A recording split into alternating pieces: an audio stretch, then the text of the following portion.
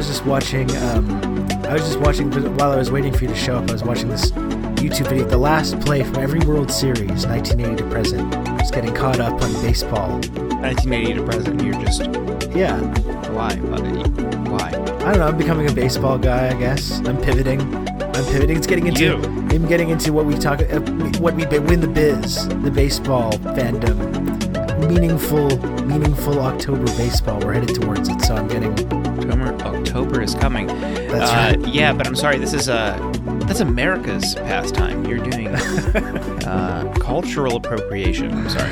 Yeah. Sorry to inform you. That's I'm like a Toronto Raptors guy mostly in terms of my sports fandom, but I am an absolute Blue Jays bandwagon fan. That's the thing. That's the thing with my baseball fandom. When they're playing well and when they get into this, like when they finally advance into the meaningful baseball, I can't pay attention to the other 7 months of the 1,000 games that are on in baseball season. But that's when I start pretending that I'm a big baseball fan, so I can have conversations with it, and it sounds like I know what I'm talking about.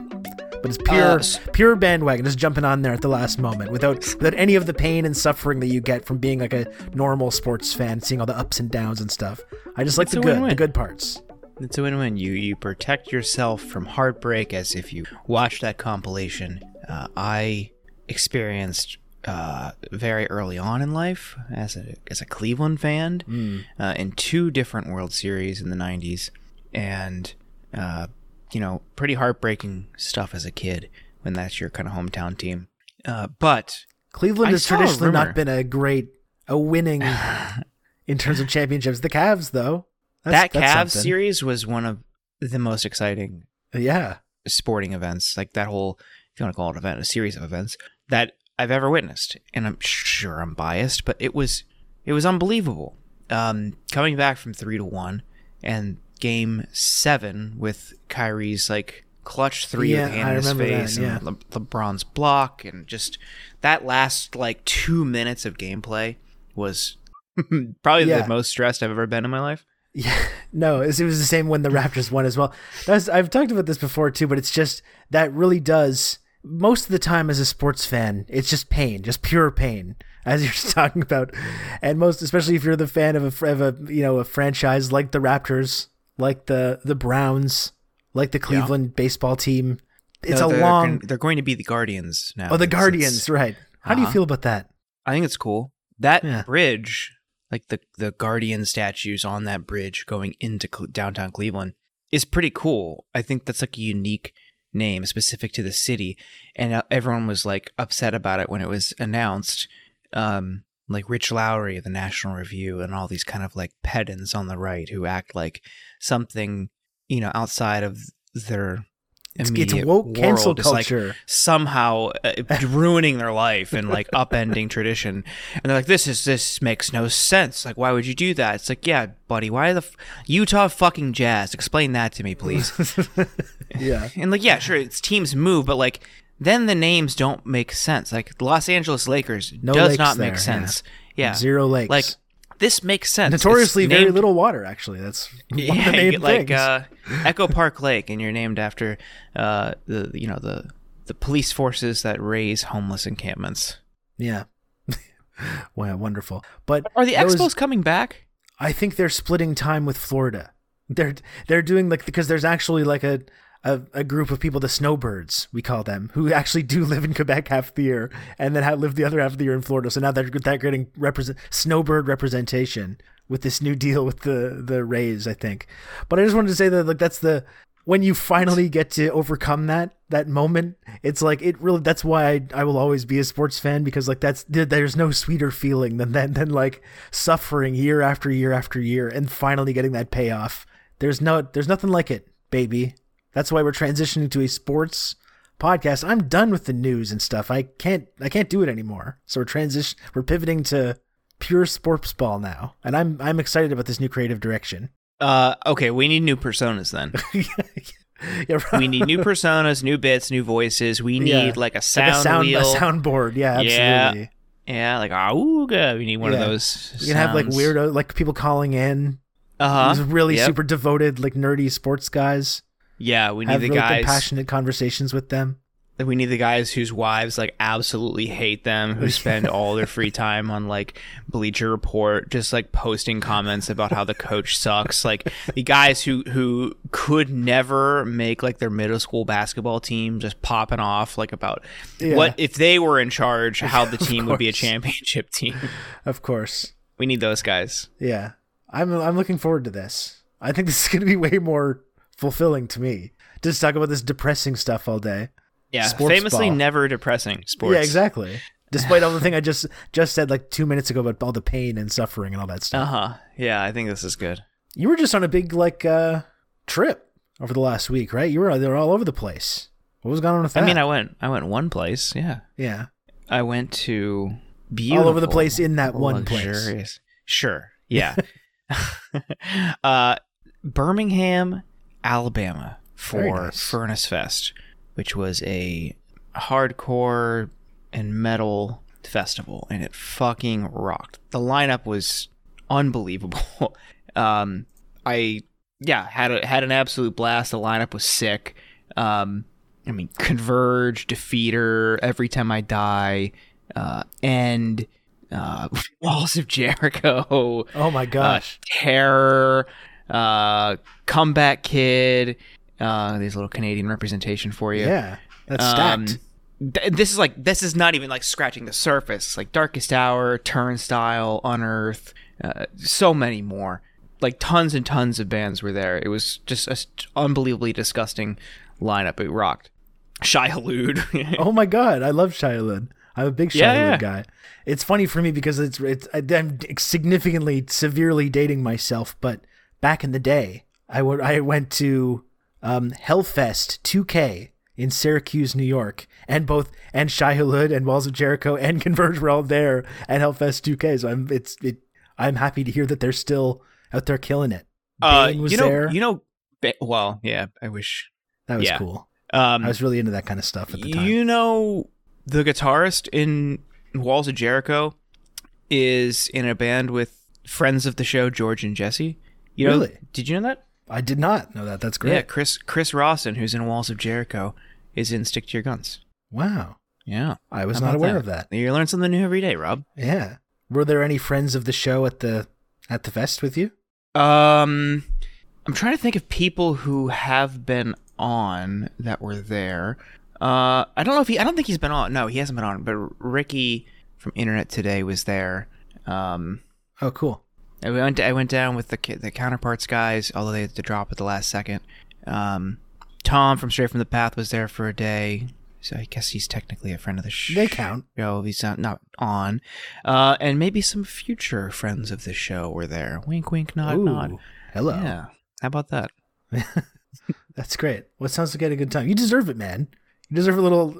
I know that it's not very relaxing. It doesn't sound like, but it's a little R&R. Take a little break from the fast-paced Washington lifestyle.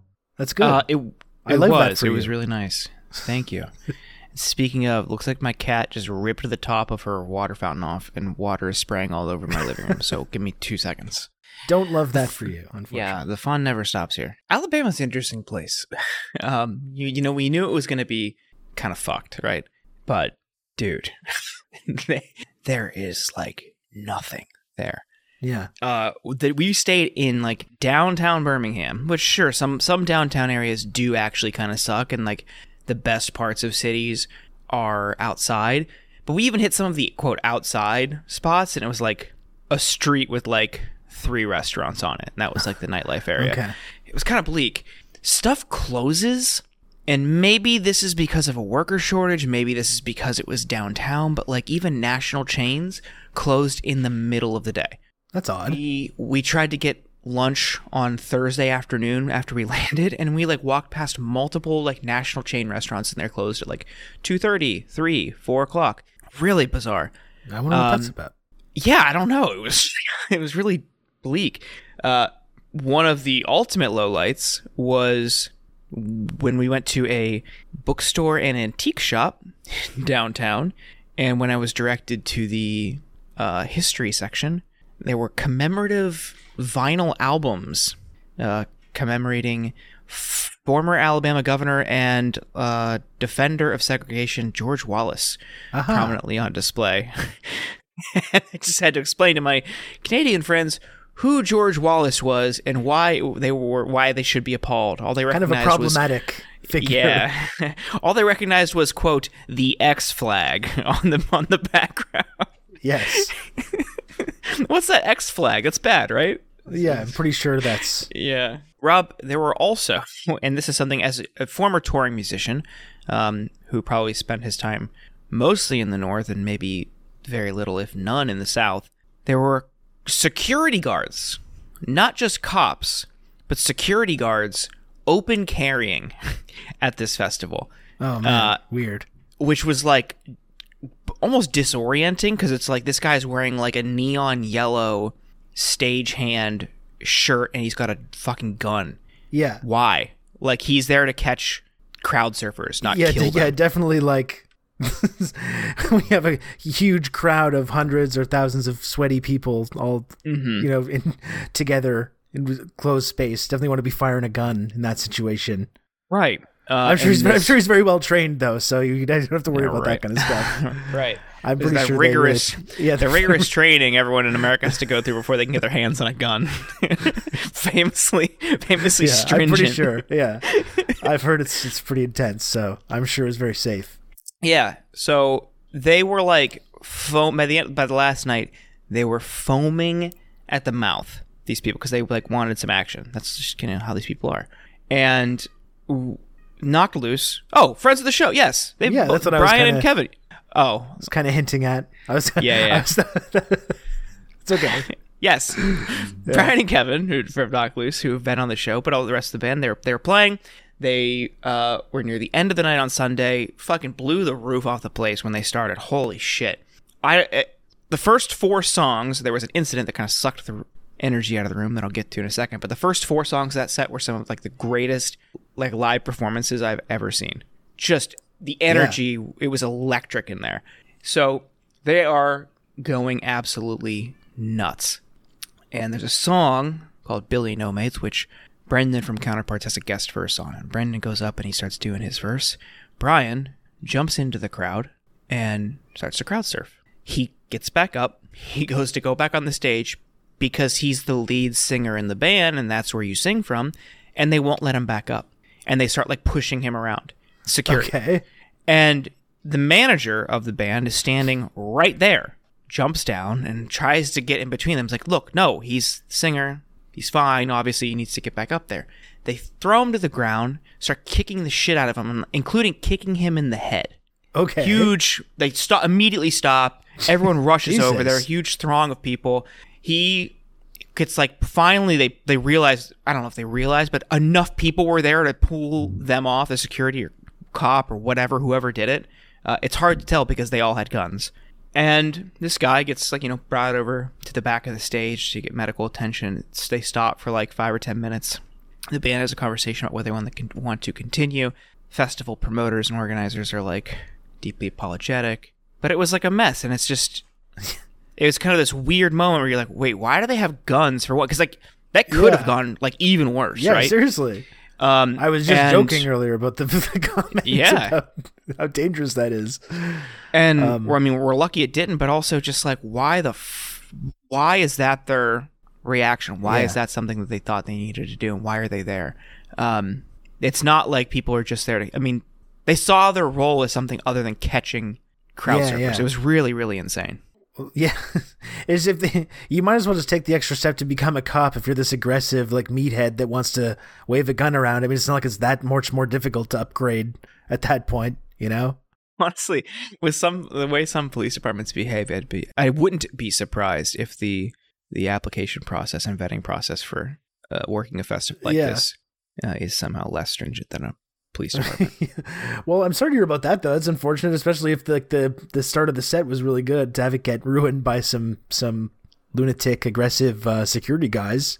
It's kind of messed up. Yeah. Well, they did they came back and everyone was nuts again, but it was just like, it was weird, it's just like a weird interruption. It was just kind of different after that, but man, it was intense. It was fun. Really, other than that though, pretty good. Yeah, I can't get over how great that lineup was. Got to see bands that I never thought I would see. Like, I don't know how often Converge tours, but like seeing Converge to a crowd like that was pretty sick. Yeah. I had no plans to see Shai Hulud. I don't even know if they tour anymore. Got to see I didn't even know they were still around. Yeah, it was pretty cool, man. It was really, really fun. I did listen to Knocked Loose's record when they came on our show, and it really does. It rips. So it rips. Yeah, but that was my excuse. That was because they were on the show, so I was like, I better check these guys out. You should post that review. Yeah, it rips. It does. Rob Rousseau gives it 2 thumbs up. Yeah, Different Shade of Blue is fantastic.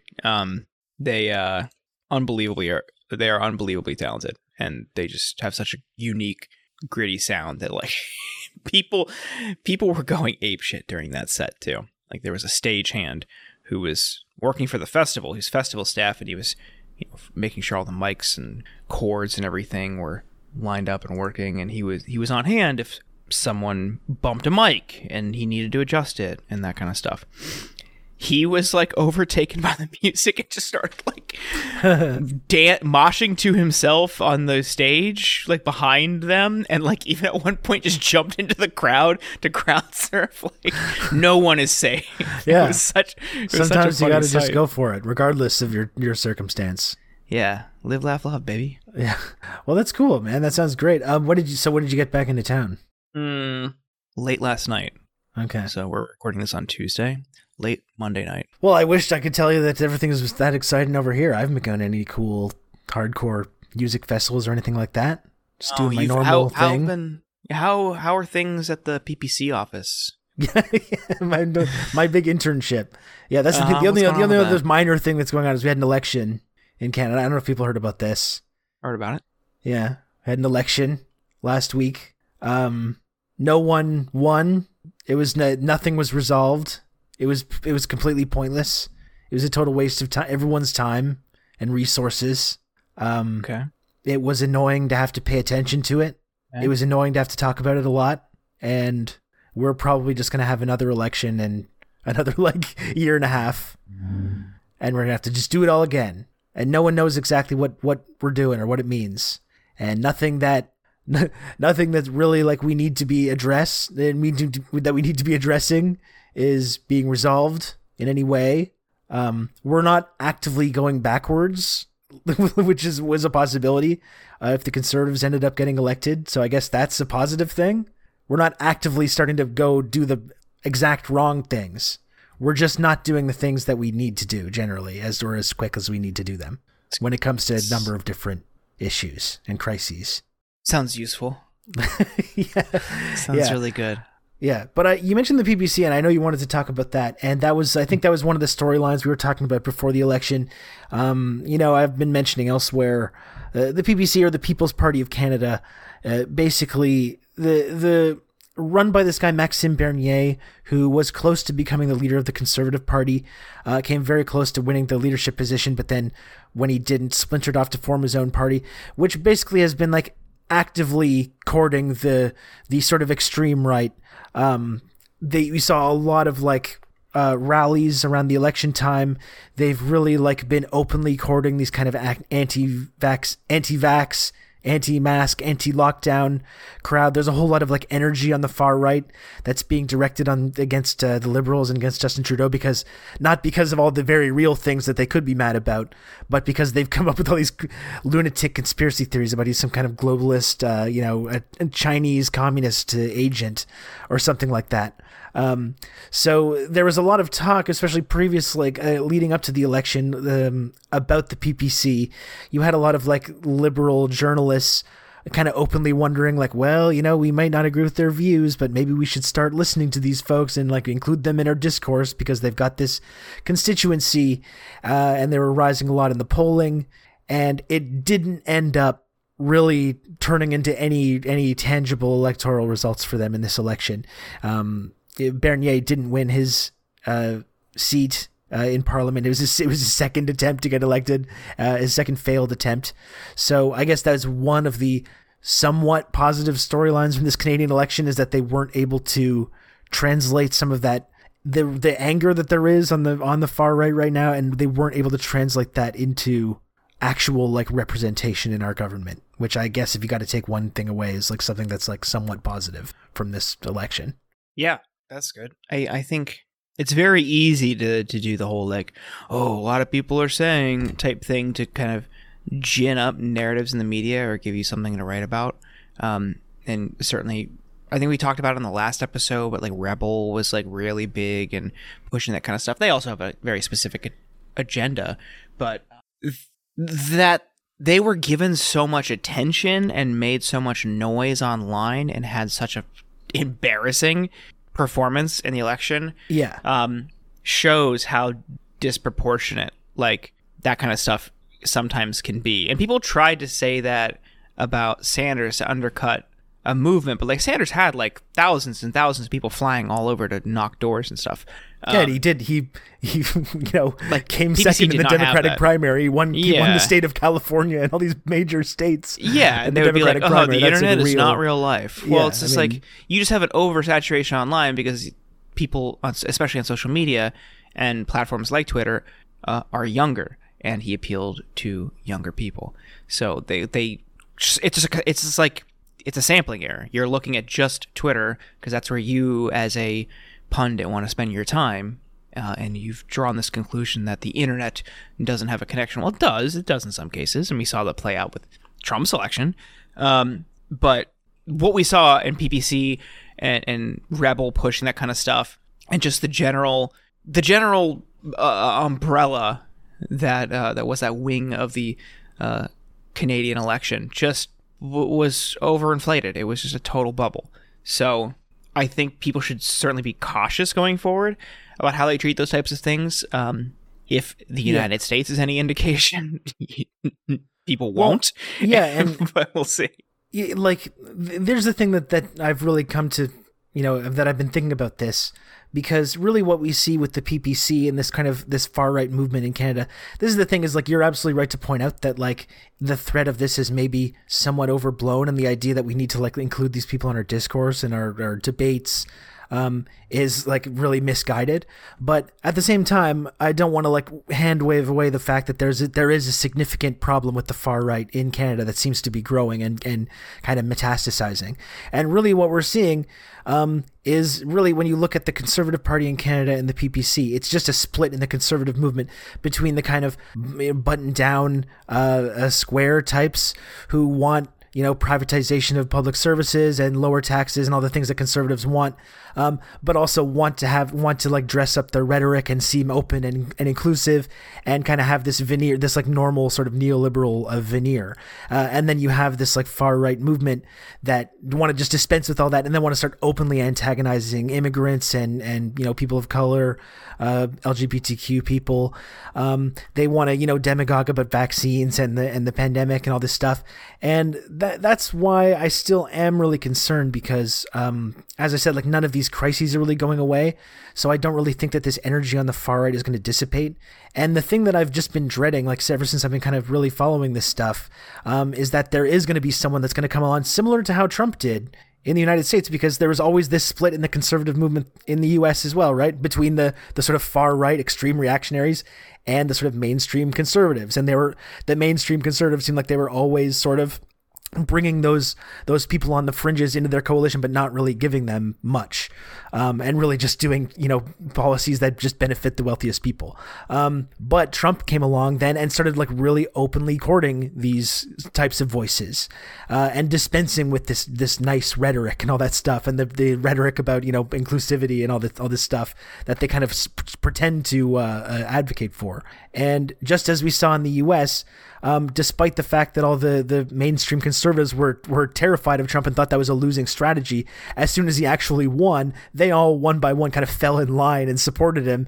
And you saw that like none of these guys really cared all that much about the rhetoric and about the open courting of racists and the sort of crypto-fascist movement. They were actually totally okay with that, as long as that they was delivering them legislative victories.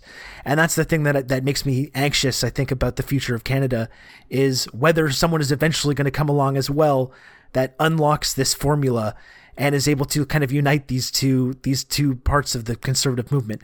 Because, there's a lot of case to be made that the conservatives for the second time in a row won the popular vote in this election, but because of our super undemocratic system, didn't actually result in them forming the government. And probably if the PPC crowd was folded into the conservative movement, they would probably be the government right now. And I do still believe that someone is going to come along that's going to figure out that formula, similar to how Trump did, that sort of fake right-wing populist formula, and is going to be able to turn that into like a real serious coalition. No one, they don't have the formula locked down yet. Again, the mainstream conservatives in Canada are still really trying to appear moderate, like that's their main thing, and trying to disguise all their kind of extremist views. But I'm still very anxious that eventually someone's going to come along that's going to unlock this formula that's going to really unite these two wings of the conservative movement, and that's going to end up being a serious problem, I think, in Canada in the future. Fortunately, it was avoided for now, but the threat of kind of like that kind of a right-wing takeover, I don't think is still very far away, regardless of the results of this election. Right. I read a piece by Chris Hedges yesterday that he posted on or published on Scheer Post, which is Robert Scheer's website. It's called America's Fate, Oligarchy, or Autocracy. And while he focuses on the United States, you could certainly apply lessons or insights to Canada. And one of the things he talks about is how oligarchs, to quote him, embrace a faux morality of woke culture and identity politics, which is anti-politics, to give themselves the veneer of liberalism, or at least the veneer of an enlightened oligarchy. And they have no genuine ideology. Their single-minded goal is the amassing of wealth, hence the obscene amounts of money accrued by oligarchs. And you kind of saw hints of that from Trudeau.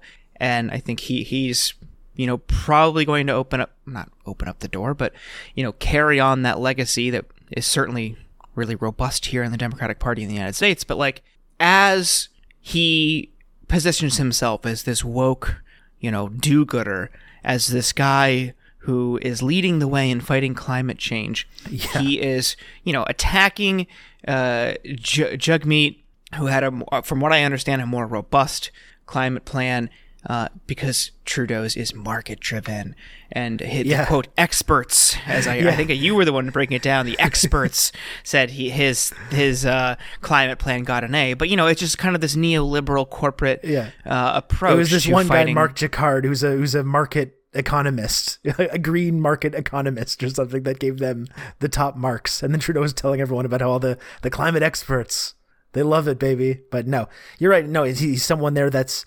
His job basically is to serve the interests of the very wealthy and the very powerful private interests that run this country, and give it this kind of veneer of progressivism. And that's I really similar to Obama in that way. He's there to sort of put this inspiring sheen on what is ultimately a project of ongoing land theft and resource extraction. And I mean, that's Trudeau's job, and that's unfortunately kind of one of the inescapable conclusions about our whole sort of political system. Like you pointed out, Jagmeet's the NDP's plan headed by Jagmeet Singh, which certainly was there was some decent stuff in their climate plan. It was superior to the Liberal plan, but the NDP as a party have kind of proven elsewhere that they're also beholden to these very same interests. The NDP is the government right now in the province of British Columbia, and they're siding with the oil and gas companies, and they're siding with the old growth logging companies in these disputes over land and pipelines and these logging projects. And then so Jagmeet, who seems like an okay guy and is charismatic, seems maybe a little bit more genuine than a Trudeau type figure, doesn't really have any credibility when he does try to make these arguments about the NDP being any better. That's the really depressing thing about just voting in this election, is just that if you can count yourself as someone on the left that really wants not just sort of minor band-aids, but drastic radical climate action, or drastic radical action when it comes to any of the other crises that we have to deal with, our housing crisis especially, which is one of the worst in the Western world. And no one seems able to really offer up those solutions, or if they do, you don't have a ton of credibility to be kind of making these kind of claims. That's the ultimately depressing thing, is that there just doesn't seem to be like electorally, there doesn't really seem to be a legitimate option. And like the example too, we never talk about foreign policy in Canada. Like it barely ever comes up.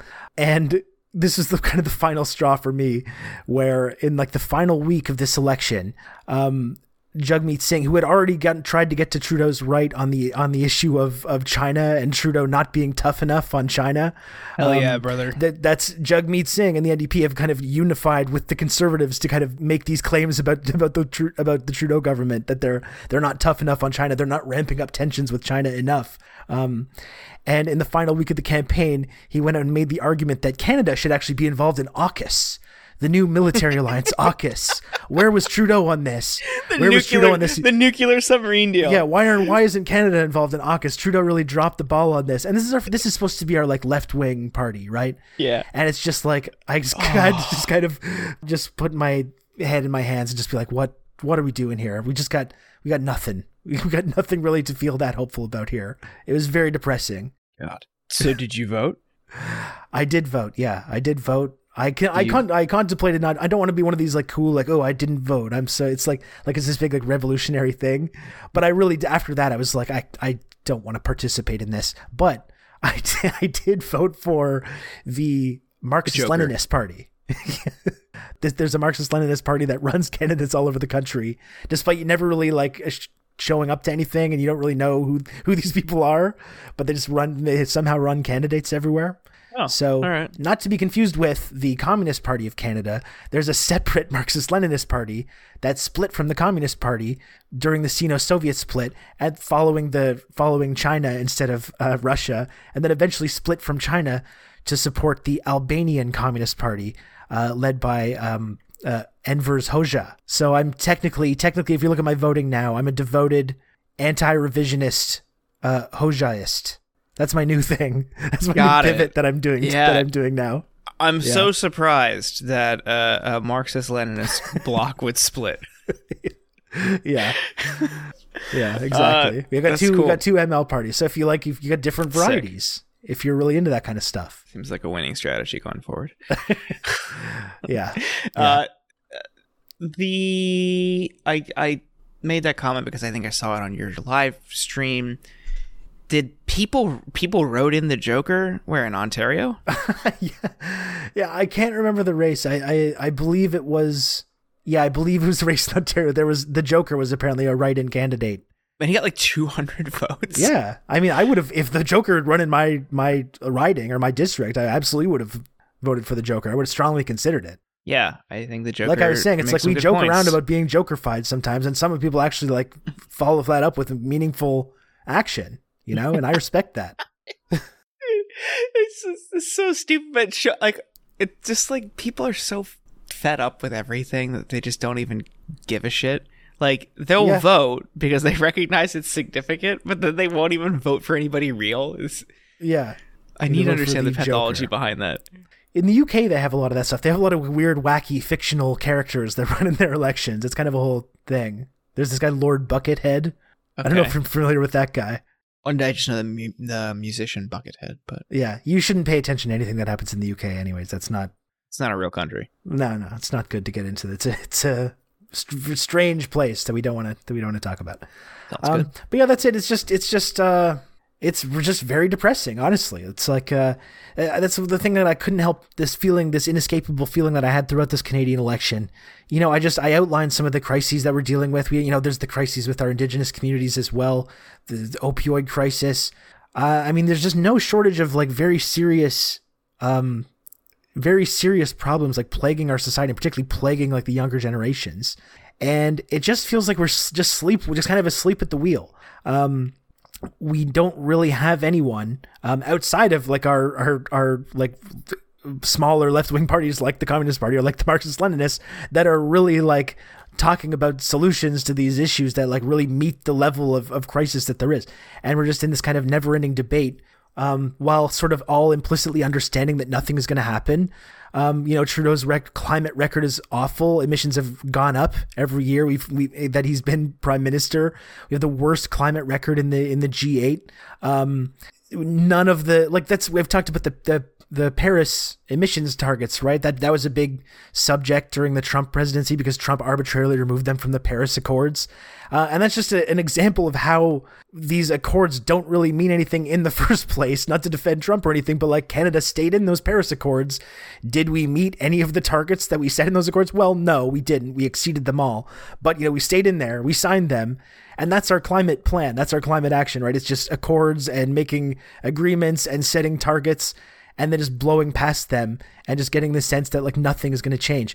We have Trudeau now promising that, we're going to hit these new targets, these new, more radical targets by 2030.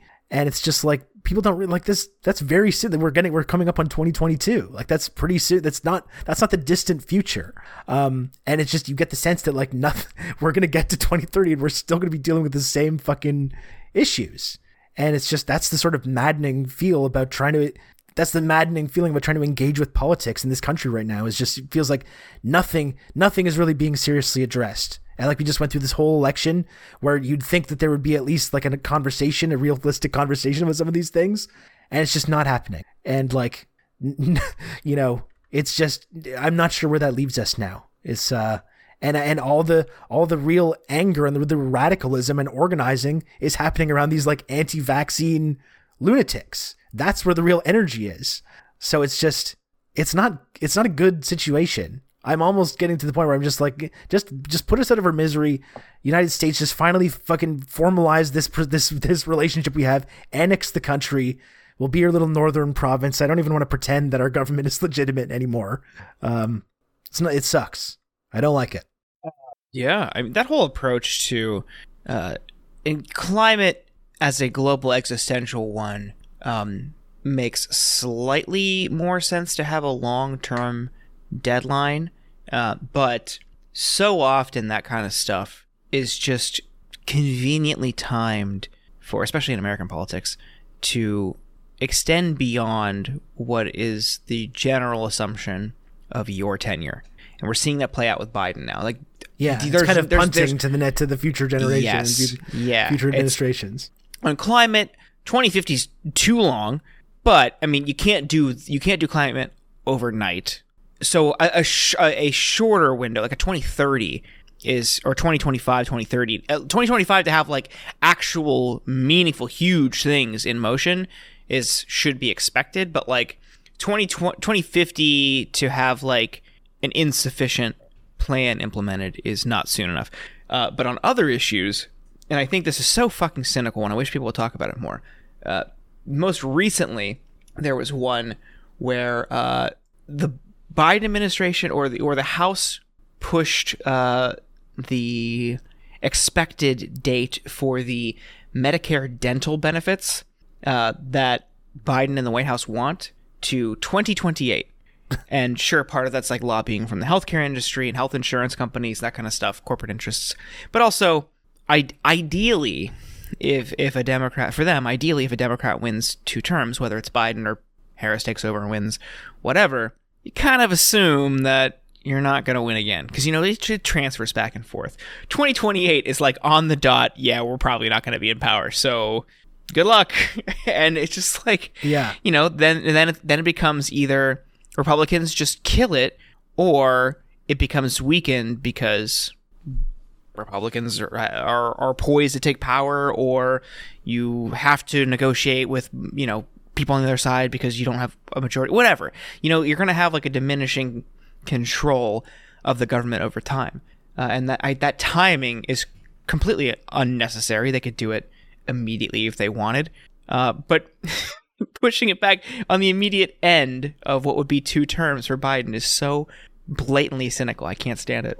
And like, especially talking about climate, that leads to the whole like battle that's going on in the United States right now with the infrastructure packages, right? Because a lot of the climate provisions were kind of stripped out of this bipartisan bill, right? Correct me if I'm wrong about any of this.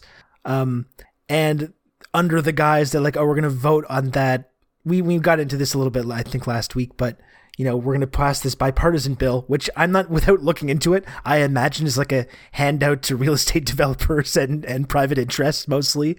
And then to have the more ambitious multi-trillion-dollar one be passed through reconciliation, which has now been turned into this wedge issue between the progressive element of the Democrats and the I mean, you want to say centrist, but it's not really centrist to like tank your own party's agenda, because it's you're protecting the profits of like private interests, like how Joe Manchin is doing right now.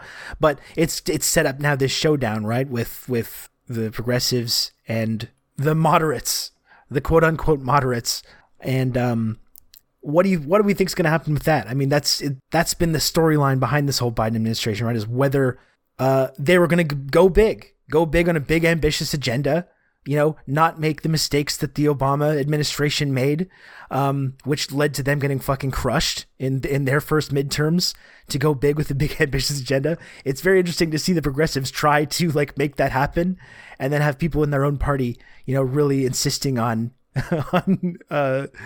just scrapping the whole thing. So I'm really interested to see like who blinks in this showdown that's developing now, and whether the progressives are actually going to, for once, sort of wield this influence they have meaningfully. So people might remember early on the initial reconciliation package, the progressives wanted a price tag around 5 or 6 trillion, and within this is a slew of Democratic priorities. There's a ton of stuff inside. And I honestly, I don't even feel comfortable just saying, because you're bound to leave something out. You're bound to get something wrong. Just read up on it. I would encourage you. Just read up on what's in it. It's colossal. So you have this big reconciliation. It was originally the progressives wanted 5 or 6 trillion. Democrats settle on 3.5 trillion. And recently, a bipartisan caucus has formed and put forward a infrastructure plan, separate infrastructure plan. And the deal was the bipartisan infrastructure bill gets a vote in exchange for the 3.5 trillion getting a vote. And that was a deal. That has always been the deal. And they were going to go for it by this week. So now you have this debt ceiling approaching. If they don't increase the debt limit, we default. And they don't want to include that in reconciliation, which doing it through reconciliation, it basically gets it through the Senate while avoiding the filibuster. So you can do like a 50+1.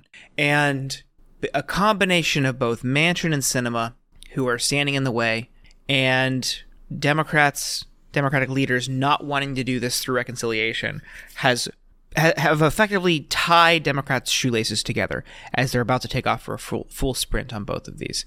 And you now have a risk where, because they have backed themselves into a corner with the only hope of Mitch McConnell and Republicans, quote, doing the right thing, and just increasing the debt limit in a bipartisan way with nothing in exchange. I mean, they're going to want, you need Republican votes now because you're not doing it through reconciliation. Because they don't want to do that, you need Republican votes. And isn't this like a totally new phenomenon though? This whole like you have to like give us stuff in order to vote for the debt limit increase. Isn't this like a completely new phenomenon for something that used to be a total tradition, essentially? Yeah. I mean, McConnell's ruthless and the Democrats are cowards. So it's like they're going to be. Yeah, it's exactly. This is how things have always been. You've done it, countless times over the years, like well over 100 times. It's not new. But now, because the Democrats have backed themselves into a corner and basically said, like, okay, Mitch, we need you to do the right thing. He's just been like, I will not do that. And they're like, oh, please, sir, whatever you want. And in exchange, we could see drastic cuts into key Democratic priorities or programs in this reconciliation bill. So if this gets cut, you can thank Democrats for just fucking up again. We'll see. We will see. We'll know in the next couple days. Yeah. Further complicating things, though, the parliamentarian is about to be out for several weeks because she's getting medical treatment for breast cancer. Well, that means everything's legal now. You just gotta do whatever you want. No rules, baby. It's like it's when the teachers calls in sick. It's a chaos, just pure chaos. That's the time. Now is the time to strike. Now that as we know, the most powerful person in the United States government, the Senate parliamentarian, now that they're out of the picture, you got to seize on that opportunity. I guess I'm just really interested in seeing what the result is, because you have Jayapal and AOC and people that are these members of the progressive wing of the Democratic Party, just basically saying no, we're not bluffing this time. We're not going to blink. We're not going to vote for that bipartisan bill unless they're both voted on at the same time, because that's what we've been talking about the last 6 months, right? That's what our friends in the force the vote movement were really kind of demanding, right? That they really wield this influence, and they really try to get concessions from the Democratic Party and threaten to tank bills if they have to. So it seems like this is a case for when that actually might happen. So I'm really interested to see whether they do follow through on that. And that's the thing, because there's been a lot of sort of freakouts about Alexandria Ocasio-Cortez lately. There's the whole dress incident at the Met Gala, which I thought was kind of cringe, but wasn't really something that was necessary to lose your one's mind over.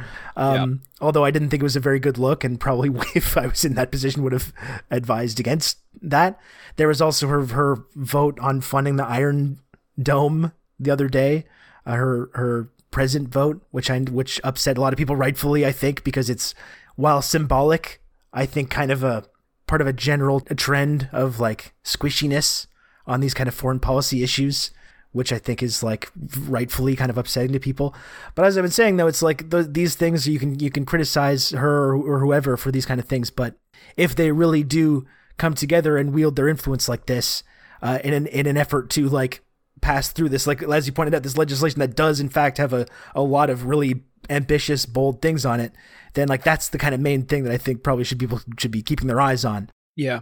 I tried to avoid both of those stories, but I did see speculation around the Iron Dome funding vote also because Bowman voted yes. He didn't even vote present. Also he voted not good. Yes.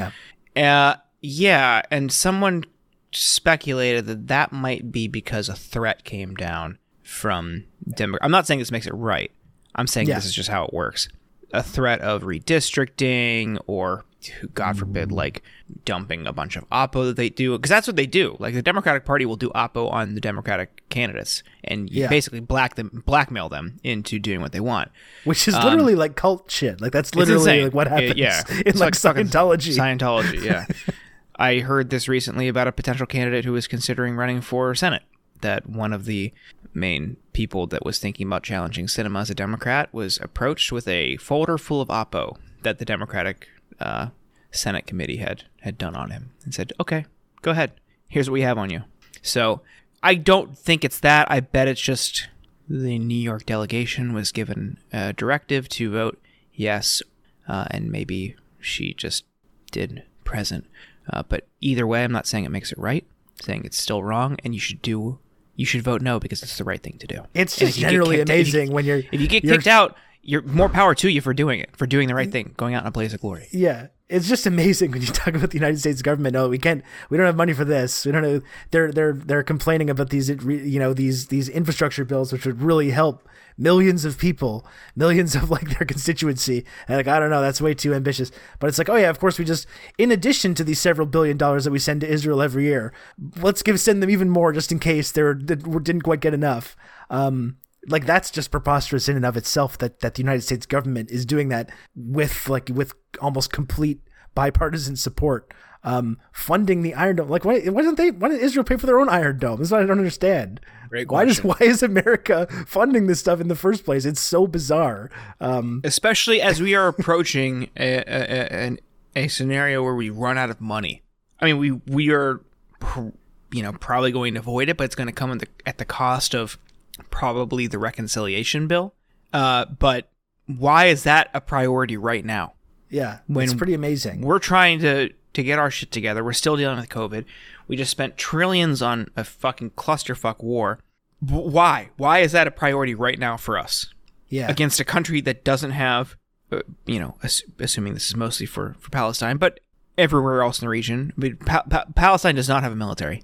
You do not need an Iron Dome for fucking balloons. Yeah, it's really strange. It's the same thing. I mean, we just witnessed a couple of months ago, Israel just openly, brazenly committing all these brutal crimes during the forced evictions in the Sheikh Jarrah neighborhood and the resulting violence that ensued from that. It reminds me, in a way, it reminds me of the way that, like, regardless of the brazen violence that this country displays routinely, is nothing can ever come between. There's nothing they can really do to, like, interrupt that unlimited flow of money from the United States government. And it's the exact same thing with the police throughout the United States, right? We witnessed the whole several months of the George Floyd protests, and we talked about it endlessly on this show. You documented this endlessly, just the rampant police rioting and violence that took place, just dozens of incidents of, like, police brutality throughout these protests, and nothing can, like, interrupt this flow of funds to police departments everywhere. And Democrats have to twist themselves into pretzels to ensure that everyone understands that they would never dream of talking about supporting defunding the police, and they in fact want to increase their funding significantly. It's the same kind of a principle. It's just there's nothing that can happen that's going to interrupt this bipartisan consensus to continue arming and funding these kind of groups. But that's the main thing that I'm really interested in. I'm remembering very clearly, following what happened in the early days of the Obama administration. I know there's people within the Biden administration that don't want to make those same mistakes. It just seems like the calculus is pretty simple to me, which is that if they do end up passing this big, ambitious bill, they'll probably do well in the midterms. It's literally, people worked really hard to deliver them these big victories in the previous election, and giving them the House and the Senate and the presidency. If they actually meaningfully do something with this, I mean, this is kind of what we've been talking about endlessly for the last 6 months. If they do something with this and they actually deliver on some of these big promises they were making, that'll, I think, give people more reason to continue to go out and vote for the Democratic Party. And if they are walking up to this midterm election just completely empty-handed, it's going to be so demoralizing for people. It's like, I don't know how people are going to be convinced to go out and take the time out of their day to vote for the Democratic Party, to say nothing of, door knocking or volunteering for any of these campaigns. And probably it's going to end up being the same result. And they're just going to end up, whatever power that they've had now since the election, they're probably just going to end up handing it back over. And history has told us time and time again that where the Democratic Party is going to land on this, it's like, I feel like I know what the result's going to be, but I'm watching with interest to see if maybe this one time they get this one right and they're able to sort of make this work. It's the eternal Lucy in the football thing with these guys, I guess. Exactly. But it's also, this is what they're going to have to run on in 2022. Yeah. If they don't get this, it's just COVID response, which as of right now, again, also to go back to that Hedges column, Biden's approval rating is now lower than Trump's. So good luck. Well, it seems like, they bet a lot on, like, Biden, we're taking off the masks, we're opening everything back up, we got the vaccines. It looked like that was kind of a calculation they were making that was going to pay off. And then as we've seen that, like, the vaccines, while very effective, haven't been as effective at, like, limiting the virus. There's medical systems across the country getting overwhelmed. Hundreds of thousands of people have continued to die. And all of a sudden, it's like they're not able to make this case that they're the responsible, competent party that managed the pandemic. It's not, they don't really have a lot to run on. And when you couple that with, we actually didn't deliver on any of this agenda, all these big promises we were making, that's not going to be great. I mean, it's the amazing thing is that was what the whole pitch about Biden was. That was the whole reason he had for people to vote for him, which is that, I'm this experienced, senator. I've been around this world for a long time. I've got all the connections. I'm going to bring the right wing into these movements, and I'm going to get conservatives to vote for these. And he can't even get the whole fucking Democratic Party on board with passing his agenda while they hold, like, every branch of the government in the United States. And it's just, we literally went through, like, an entire electoral cycle where we heard endlessly about how this is the exact reason why Joe Biden was supposed to be the best decision to, like, be put in this position, and literally can't get his own party on board with his agenda. Yep. Yeah. Cool. He was the guy that was going to make people meet in the middle. And you have two of the centrist Democratic senators standing in the way. All right, get to work, Joe. Let's see it. Any day now. It's not progressives. It's not. That's what's driving me nuts. We just saw this play out in the Nina Turner special election. Hammered her with ads. She's too left. She's gonna stand in the way of the Biden agenda. Biden wants to get to work. Yeah. And what's happening? The progressives are in lockstep. The progressives are standing firm, saying this is the deal. We're going to give you the bipartisan infrastructure vote. They're not trying to push new things, put new things in there. A deal's a deal. They're going to do it. And the two centrists in the Senate are standing in the way. And then a couple centrists in the House, like Josh Gottheimer and Henry Cuellar in Texas, are standing in the way. So this is your problem. This is a problem you created. Isn't Henry Cuellar the guy that the Democratic establishment rallied around to ensure that a left-wing candidate wouldn't win? Is that right? Yeah. Okay. It was neck and neck. Right. Jessica Cisneros, a woman of color, progressive, running against a guy who voted with Trump 70% of the time. Pelosi herself flew to that district in the waning days of the election to whip votes for Cuellar. And this is how he thanks you. There you go. You got what you wanted. Congratulations. Yeah. Well, and the amazing thing, though, about this is that the way that this story is playing out in like mainstream media in the States is like, oh, the moderates want to do this and the progressives are blocking the agenda from passing, when it's literally describing the exact opposite reality of what's happening, where you have the fucking progressives trying desperately to make sure that Biden's agenda actually passes. And these people who are being framed as moderate, who are basically just like right-wing conservatives, blocking that from happening. And they're just getting complete coverage from the media. And then you have people like Stephen King on Twitter weighing in, being like, it's just like another one of these cases of the progressives are throwing this tantrum and blocking the agenda. It's better to get something than nothing at all. And it's amazing. It's really amazing that as they're trying to make sure that he passes the agenda that he campaigned on, they're getting blocked, and like they're still end up getting the blame for it. And that's going to be the thing, is that whether they have the fortitude to hold firm on this, because they are going to absolutely, I'm sure, get crucified for it in the media if they do go through with it. But if they do, I think they deserve a lot of credit, because that's, I think, that's the kind of flex that people have been on the left anyway, they've been really like asking them to commit to. So when is this? So when are we going to when does this come to a head? Because, okay, so I know this is the other kind of tricky thing, because I know Pelosi, it seemed like in terms of what she was saying about this, was kind of taking the side of AOC and the progressives that want to pass that big agenda. And now it seems like she's flipping on that. And now she's trying to say, okay, so we'll compromise on this. We'll vote for the one and then, maybe do the other one after. And I think everyone knows too that it's not going to happen. If they don't do it now, everyone understands this basic principle that this is the opportunity to do it. It's not going to happen if it doesn't happen now.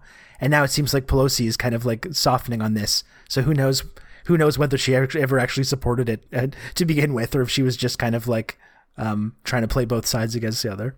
Yeah, we'll see. I think it's going to get delayed. It was supposed to be this week. But we'll see. We'll know in the next few days the timeline. I wish it was simpler than that, but it's just really opaque. Yeah.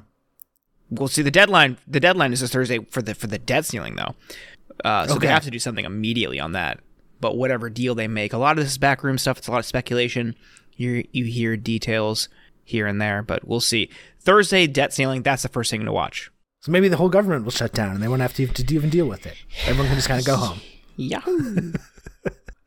There's definitely a functional, non-failed state in both of our situations here, actually. I feel very confident about our cherished liberal Western democracies are really thriving right now. Yep. And I just feel great about being a part of it. Happy to be here. Yeah, absolutely. Well, thanks everyone. I guess that's the end of the episode for today. Thanks for joining us. Do you have anything? We don't have a guest. Do you have anything you want to plug, Jordan? I feel people know like what we're doing, right? Do we have to plug our own stuff? No cops at hardcore shows. Yeah, okay. I think we can all get on board with that. Okay, sounds good. Well, good to talk to you, Jordan. And we'll be back with another episode soon. Thanks for listening, everyone. We'll talk to you later.